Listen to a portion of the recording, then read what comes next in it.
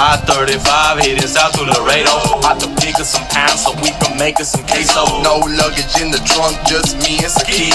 Headed back Dallas, Texas, now we serving these fiends. Welcome to the I-35 Sports Connection. It's your boy AAA breathing a sigh of relief with your flying high co-host. Woo! It's 5-1 Mila here. How you feeling, Cowboys Nation? How you feeling? How you feel? How you feel? How you feel? Seriously, 25 sitting on 25 mil is exactly how I feel. I am just like blown away right now at like, Just say it. Y'all almost lost to Washington. we went down at the half. It looked like the Chiefs were going to go down to Washington. If you would have told me one team's 5-1 and the other one is like struggling to survive, I would have instantly thought it'd be the Chiefs 5-1. Why would it be that? The Cowboys have always been the more winning team, the winningest team compared to the Chiefs. Y'all just had a little sputter of hope for a little while. God was like, hey, y'all haven't won anything for like 50 years. Let me even the balance scale here. That's why I think that Cowboys 2022 book it is going to happen. You know, I think it's a little too early to say that, but since the boys, we them boys, are entering a bye week, riding high at 5-1, did you want to see the Cowboys go into the bye week, or did you want to just keep it going? No. After this last game against New England, I think a bye week is definitely necessary. We almost beat ourselves there, so definitely need to go back, make some adjustments, also bail some people out of jail. No big deal. Let's talk about that because, like, how do you barely win a game where you have 567 yards total offense compared to 335 from the Patriots? Because you have over 100 penalty yards. That's exactly how.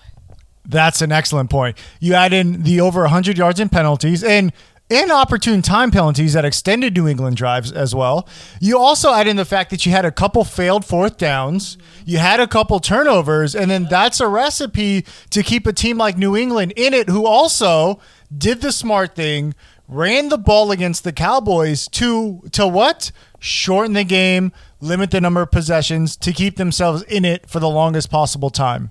Absolutely. Yeah. I mean, had this been a Brady Patriots, I think that they probably would have pulled away. But luckily, and I called it, thank you for giving me my respect, Twitter, I knew Mac Jones was going to throw a pick. Like, the writing was on the wall. He was due for it. And, of course, Diggs was ready to keep his streak alive, too. So, yeah, that kind of helped us. Can I pivot to that real quick? Yeah. So I really like that you brought up the whole Brady thing. If this was a Brady Patriots team, you would have lost. But do you know why you probably would have lost? Because once again, clock management reared its ugly head, and the Cowboys left time on the clock at the end of both halves. They left time to be had, right? Mm-hmm. On the first half, they left time that they could have used. Into the game, they left time that the Patriots could have used. And if this was Rodgers, if this was Brady, I'm not going to say Mahomes because he's been playing bad right now, but if this was one of those elite quarterbacks, you probably would have lost this game. And like, also Greg Zuerlein reared his ugly head again. The Cowboys are playing great, but does part of you feel like Zuerlein or McCarthy is going to cost you a game or cost you this whole book it 2021, 2022 thing? They're going to cost us a game, but honestly, what I would like to see happen is we lose a game before we go to the playoffs. That way you get the pressure off of you and you can just go into the playoffs and know, okay, we made these adjustments. This is what we're doing. Because I don't want to be sniffing anywhere near an undefeated team or almost undefeated team in the playoffs. I don't want that. I think that that's way too much pressure for Zuerlein.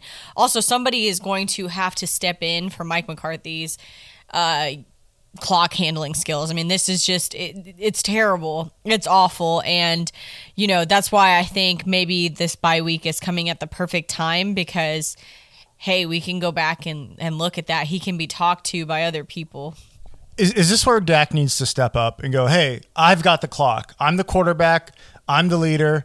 I know how a 2-minute drive works because, like, you've seen Dak take more ownership, right? He now audibles a lot in the first couple or the last 2 seasons. You didn't really see that, right? He's got this symmetry with Kellen Moore and, they can read each other's minds. But is it time for Dak to step up and go, hey, coach, I know how to run a 2-minute offense. I got it on this end. I just need you to get it while we're on defense to know when to call timeouts. Is that what needs to happen, or is this not a big enough worry? And let's say, don't worry about the clock thing, worry about the Greg Zuerlein thing. Which one is the biggest thing to you, and how do you fix it? The clock thing to me is the bigger issue. I mean, Zuerlein, you can't fix that. Like, it is what it is. I mean, and I've been really harsh on him, but that's literally like every kicker in the NFL right now except for Justin Tucker. I don't know what the hell is happening with the kickers, but this ain't it. What round draft pick would you give up for Justin Tucker to be in Dallas? I'm just curious. What would you give up to get Justin Tucker? Mr. 66 yards, Mr. Automatic, because like that would basically fix your special teams right there, Justin Tucker. Like, I'm just curious, as a Cowboys fan, they're my second team. I root for them as long as it doesn't negatively impact the Chiefs. But like, so many caveats. I know, right? What would you give up for Justin Tucker though? Because like, I feel like the Cowboys think like, hey, we don't have the best defense, but we got one that gets turnovers. We've got probably the best offense in the NFL. What would you give for Justin Tucker? I wouldn't give a lot. And the reason being is if you get ahead enough defensively and you take care of the situation on defense, nothing should ever come down to a kick. Like, in a perfect world, the kicker should just be there for frills. But he can kick it from the moon. He can, but what I'm saying is if you take care of your job offensively and defensively, it doesn't matter if you can kick it from Idaho to South Florida. Like, and that's not even like the furthest point west, but y'all get what I'm saying. So basically, like, the kicking thing isn't the issue here. It's really just Mike McCarthy and the clock management. That's the thing that Cowboys fans need to worry about. Yeah, absolutely. And I mean, I think we had this kicking issue like 2-3 seasons ago. If it really became an issue, you can always just go for two. And this is a team where I think, hey, if you go for two, they'll probably get it. There's a higher percentage that they would get it now. Yeah, and it's not a Brett Maher situation yet. Oh, God, yeah, that's what his name was. Ooh, can you remember how angry I was all the time? I had so much just pent-up aggression. Who's the YouTube guy that does the Cowboys recaps? Scooter Magruder. Yeah. Scooter Magruder and I probably would have taken Brett Maher out had we seen him in the streets. Yeah, so I think that is the biggest worry if you're a Cowboys fan. Like, everything went right in the game except for, the couple of penalties here. And then, like, I'm not mad at going for it. I'm just more mad at the clock management if I'm a Cowboys fan. And there's never ever a perfect game. I mean, if you're a true athlete, there's always room for improvement. Even if you smoke somebody 75 to, 0, there's still room for improvement. Now, you guys are entering the bye week, and there's a couple good things, right? Dak had a calf strain at the end of the game, but he's got on too. But now he's going into a bye week, give him an extra week of rest. Collins is coming back now. Suspensions are over. And by the way, everybody was thinking he was coming back. Not everybody, but people were thinking he was going to come back for a game. We told you he wasn't going to come back until the suspension was over. Just going to throw that out there. Yeah, we did say that. And then your starting safety got arrested. So what's the biggest issue? Dak's calf? The arrested safety, or Collins coming back and being rusty? What's your biggest concern bye week Cowboys-wise? For the sake of the public, the safety, but for just all over, I would say probably Collins coming back and being rusty. I mean, there's definitely going to be some rust there because I believe if you're suspended, you can't practice with the team, right? He was allowed to practice towards the end of it, yes. But, I mean, was he allowed to practice? Yes, but if you have a unproven guy in Terrence and you're preparing for a game, you're not going to give Collins first team reps, right? So, like, it's a little different. So, like, technically he was allowed, but, like, he wasn't getting the bulk of those reps. You know what I mean? Yeah, no, that's fair. Okay, that makes sense. So I think Russ is the concern. But, to me, I think the biggest concern is everybody saying, don't worry about Dak.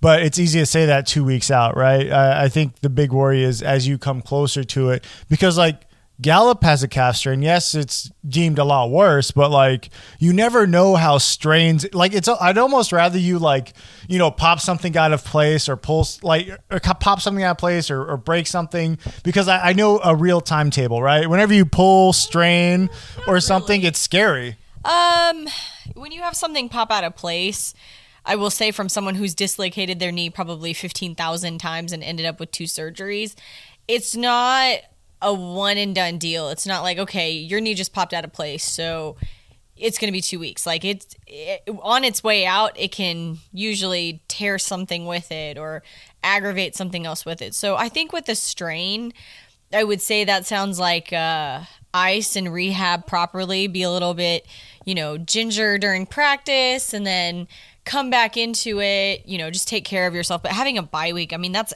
everything right now. That's going to be so helpful. Yeah, I mean, because I thought you were. I still think Mahomes is better. Like, don't get me wrong. I still think Mahomes is the best quarterback in the NFL. But there's no doubt right now that Dak is playing better. And I know you were talking trash earlier this year before the season started that Dak was better, and he's playing better right now. It's not talking trash if it's true. You don't become 5-1 with talking trash. That's just spitting hot facts. Put some respect on his name. I mean, put some respect on his name. Respect is Dak. I mean, it's Dak, Kyler, and I don't know who else, but that's your MVP race right now is Dak and Kyler Murray and maybe Josh Allen, but it's really the Dak and Murray show right now for MVP. And I mean, I will say maybe Brady should get some talk because, good Lord, you're 100 years old and you're still doing what you're doing. Come on now, it's not fair. Yeah. But let's pivot. Let's go into Kansas City. Oh, you mean and talk about a quarterback that's not in the MVP race? Go ahead. Oh, okay, fine. Is that where we're going to start? Let's just get right into it, okay? I'm just saying I had to deal with the last 2.5 years of just all of the Chiefs fans squeaking and squawking at me, so now I'm back in true form. So this is probably the worst Mahomes has looked. And good Lord, that interception against Washington. We talked about this, for the last 3 weeks about, you can't just throw it up and expect magic to happen. Just throwing shit and hoping for the best. What are you doing? It's and we talked about you need to take a page from the Bradys and the Breezes and the Mannings of the world and the Rodgers of the world is throw it away. Take the L on the play. You had 2 timeouts. Take the sack, take the L, and call a timeout, and the drive stays alive, and you still have an opportunity to score going into the half rather than going down at the half, right? But that play kind of exemplified the Chiefs' season so far, right? You're trying too hard. You're doing too much. Just take the L and live to play another down. There was no reason to just throw it. It looked like he was playing backyard jackpot, when you throw the ball up and into a group of people and you play for points. He's pressing. But I really hope that this kind of exemplified it to him because he said after the game, I got to stop doing stupid shit. And this was the epitome, or as my dumbass used to say, epitone of stupid shit. Oh, God. I was like, what is epitome? Oh, yeah, epitome. Oh, God, I forgot about that. Lord. I never claimed to be the brightest. But let's talk about the good things that we can take away from this Chiefs game, right? And never claimed to be the brightest. That's why you're a Chiefs fan? Oh, he wasn't ready. Okay, just kidding. The season's awfully early for you to be being like this. I know, but let me enjoy it. It's been some time, Any Hoozlebees, do you know who started at safety for the Chiefs? Oh, your boy Thornhill? Yeah, my one and only started at safety. And you know what? Defense magically stopped giving up gigantic plays. Oh, the Chiefs? Yes. It's amazing how that works. And do you know where they use Sorensen? At this nickel linebacker safety hybrid, which is what I've been saying the entire time. You think Spags tuned in and was like, hey, let me take this advice? I know Spags or Andy or Veach. Somebody tuned in and someone talked to that man because it didn't fix the defense, but it made it a whole lot better. It sure did. Yes, there was definitely improvement there. And it's amazing what a competent safety paired up with Matthew can do, who can actually excel at pass coverage, right? And you just take all this pressure off Sorensen. And I'm not like hating Dan the man. I think he's great as a gap fill. He's great as a get me through these next few plays or get me until my guy's healthy. But when you have a healthy starter, there's no reason for him to be playing starter plays or starter reps. So it was great to see Juan Thornhill, who looked terrific, and it almost begs the question, why the hell wasn't he in sooner? Yeah, well, there's no time like the present, right? Yeah, all about ego, Spags. All about ego. So that leads me to, if I was right about that, and I was right about the nickel situation, you know what the last piece that needs to happen on this defense to improve it?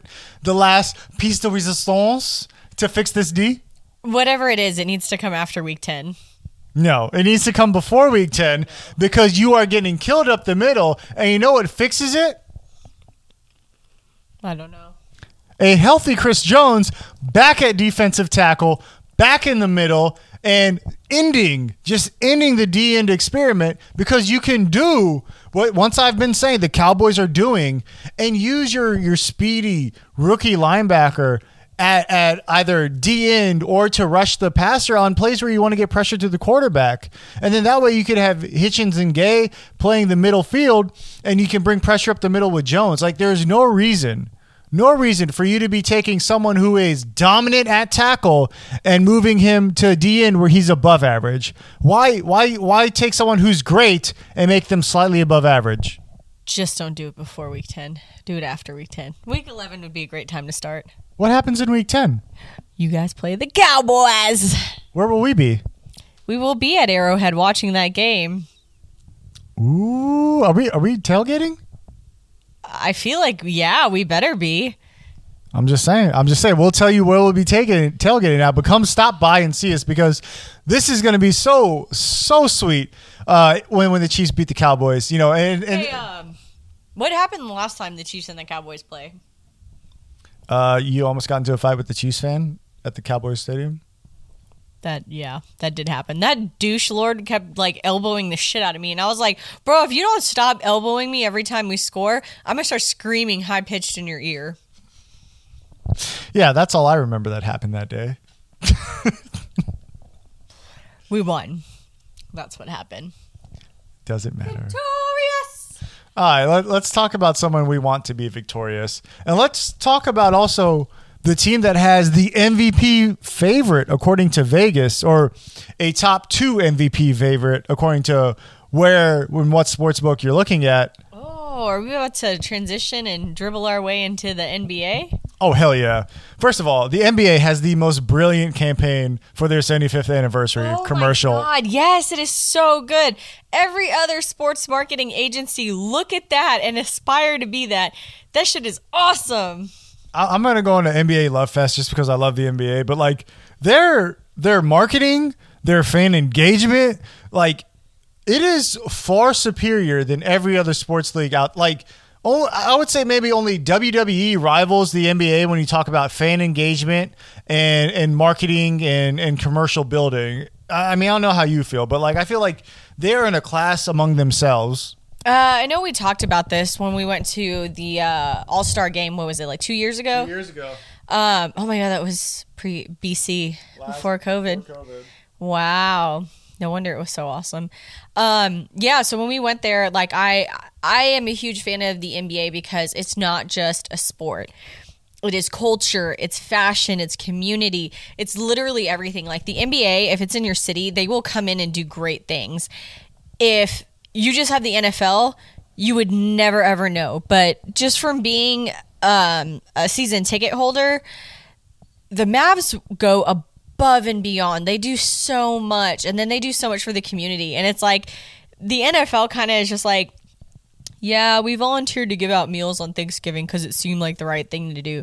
Versus the Mavs are like, hey, we're going to hold this camp with all these underserved children and blah, blah, blah, blah, blah. And we're going to go to hospitals like a bazillion times a year. Like it's not just for the PR. Like it seems like they really, really want to do that with the whole NBA cares and all of that. Yeah, I mean, Luka just donated a whole bunch of Jordans to the children's hospital. So yeah, and like, I mean, if you're going to be a sick kid, definitely be a sick kid in Dallas because you'll have like I just feel like the players go there so much more and they really donate their time. I know Dirk Nowitzki was huge on that as well. Unannounced all the time, just no press, no nothing, would just go there constantly. Yeah, I mean, like, that's amazing. Versus the NFL, I feel like everything is just for $1, for a PR move. Like, everything's a sponsorship. It's not really, like, for the love of the kids or anything. Now, granted, like, yeah, there's the Walter Payton Award and stuff. And there's some players that'll go out and do, you know, the right thing or whatever. But it doesn't encompass the whole community the way the NBA does. So, anyways, on our Love Fest train, next stop. Mavs season opener Thursday, and you know the NBA did this on purpose because these two players are forever tied together. Luka, Trae Young. I mean, you're talking future/present of the NBA. You're talking the guy who kind of established himself as the new villain in the NBA, Trae Young, with what he did in New York during the playoffs, which was, oh my God, that was just beautiful. Versus the new hero, new face of the NBA in Luka, right? Like, they literally gave you, like, superhero versus villain. They gave you the guys who were traded for each other during the draft. Like, they purposely gave the Mavs and the NBA, like, what we want to see. Like, I love, like, to me, Trae Young versus Luka, that's like, I don't care what football game is. I'm watching this game. Like, this is Thursday. I don't even know what the Thursday night football game is because all I care about is Luka versus Trae Young. You're talking about two of the best, youngest NBA players going at it, the face versus the heel. Like, what more do you want in a season opener for if you're a Mavs fan, if you're an NBA fan?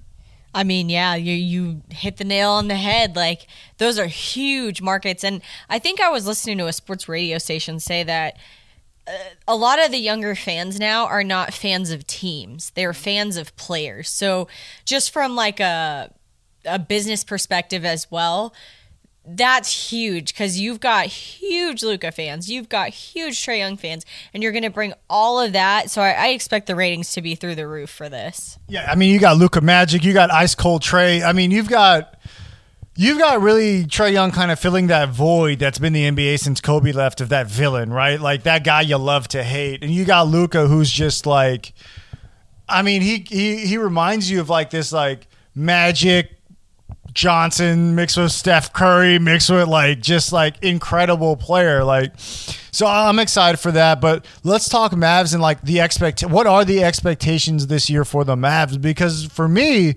like, number one expectation is you better get your ass out that first round. Like, there is no more, going to game 7 is good enough. It's like, I really think you semifinals is meeting your expectations. You want to prove you are something, prove you are the next level player.